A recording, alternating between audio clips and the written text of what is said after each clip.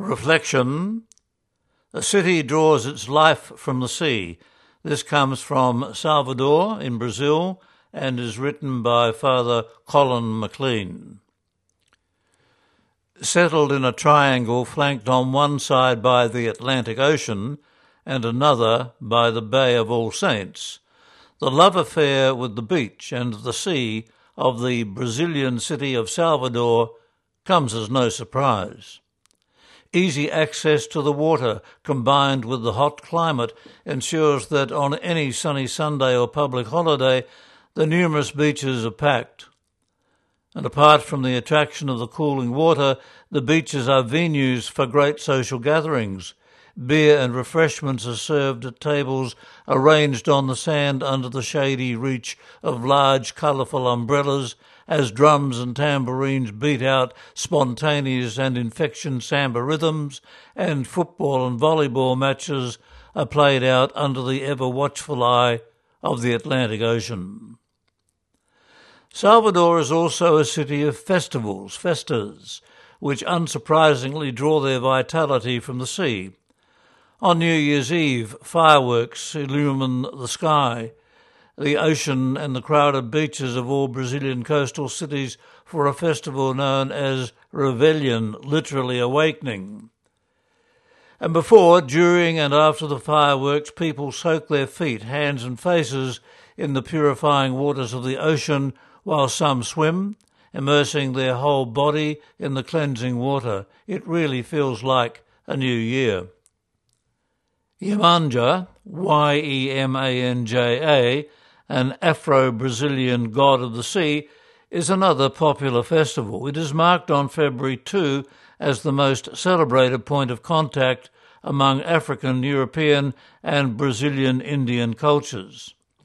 As a religion, it is known as Candomblé. The public festival draws thousands into the streets of Salvador. My first encounter with it was at the seaside in 1986, during the annual feast honouring the divine spirits of the sea. Yemanja embodies stories of Afro-Brazilian culture. Candomblé is a tradition based on ancient African rituals and celebration of the natural world, elders, ancestors, and spiritual energies of the divine sea spirits. It evolved from African people transported to Brazil during the transatlantic slave trade. African Yoruba slaves have fused these ancient rituals with the image of Our Lady of the Immaculate Conception. On the feast day, offerings of flowers and perfume are collected in large baskets, then, together with the sizable image of the sea god, carried out to sea. The procession of boats bearing the gifts leaves the shore around 5 p.m. for the open water. The baskets of flowers and the rather heavy image of the sea god are then followed into the water.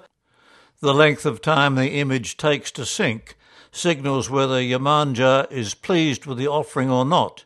If it sinks quickly, she has readily accepted it, indicating fish will be plentiful during the coming year. If it sinks slowly, it augurs a trifling haul. Once the gifts have been offered, the social dimension of the festival gets into full swing. Music and dancing at numerous stalls set up along streets in the immediate vicinity of the beach host a celebration of life under the ever-protective gaze of the Atlantic Ocean. However, the one festival that I hold nearest to my heart is a local one celebrated on the Feast of St. Peter. It is dear to me because I was able to play an integral part in its ceremonies. It is marked on June 29, and although the church celebrates it as St. Peter and Paul in Brazil, Paul doesn't get a look in, except at the festival Mass. It is the festival par excellence for the local St. Peter fishing community near my old parish. Traditionally, Mass is followed by a procession of boats carrying large baskets of flowers to be presented to St. Peter. Its roots in the festival of Yemanja, the god of the sea, often depicted as a mermaid, are evident.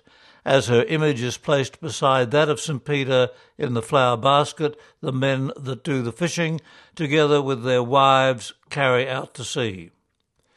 The procession sets out in motorised canoes. Then, at the appropriate spot, I, as the priest, together with Marcello, one of the 3 married deacons in our parish, would bless the basket.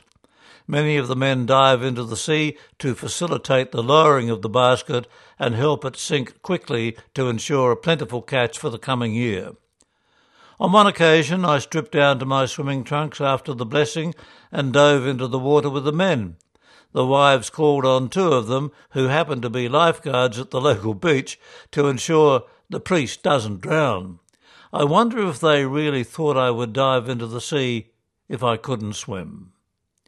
And that was this issue's reflection, written by Columban Father Colin McLean, who resides in Essendon after 35 years living and working in Brazil.